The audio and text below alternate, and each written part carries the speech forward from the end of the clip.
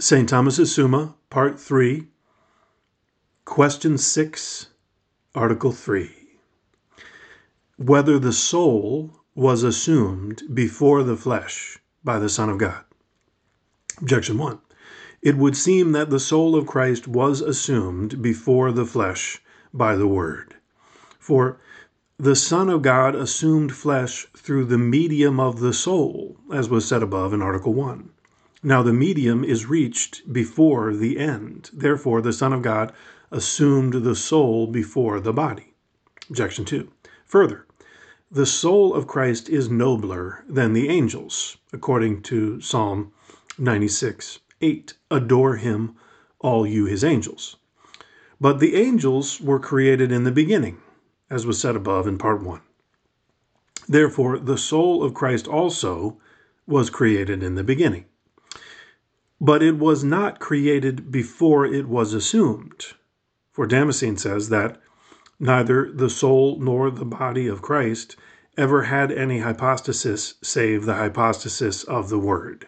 Therefore, it would seem that the soul was assumed before the flesh, which was conceived in the womb of the Virgin.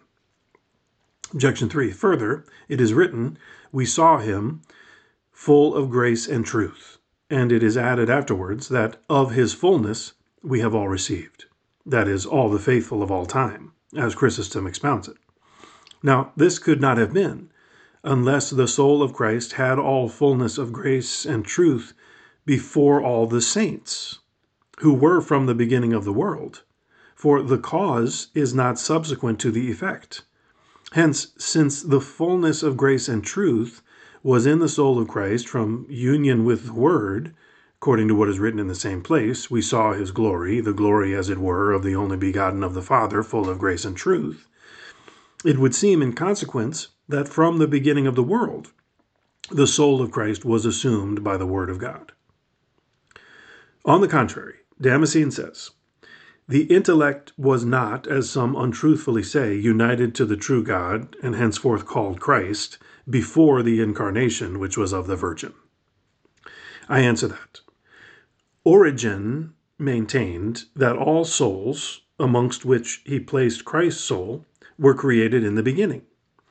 But this is not fitting, if we suppose that it was first of all created, but not at once joined to the Word, since it would follow that this soul once had its proper subsistence without the Word, and thus, since it was assumed by the Word, either the union did not take place in the subsistence, or the pre-existing subsistence of the soul was corrupted. So likewise, it is not fitting to suppose that this soul was united to the Word from the beginning, and that it afterwards became incarnate in the womb of the Virgin, for thus his soul would not seem to be of the same nature as ours, which are created at the same time that they are infused into bodies. Hence, Pope Leo says that Christ's flesh was not of a different nature to ours, nor was a different soul infused into it in the beginning than into other men. Reply to Objection 1. As was said above in Article 1, the soul of Christ is said to be the medium in the union of the flesh with the Word in the order of nature, but it does not follow from this that it was the medium in the order of time.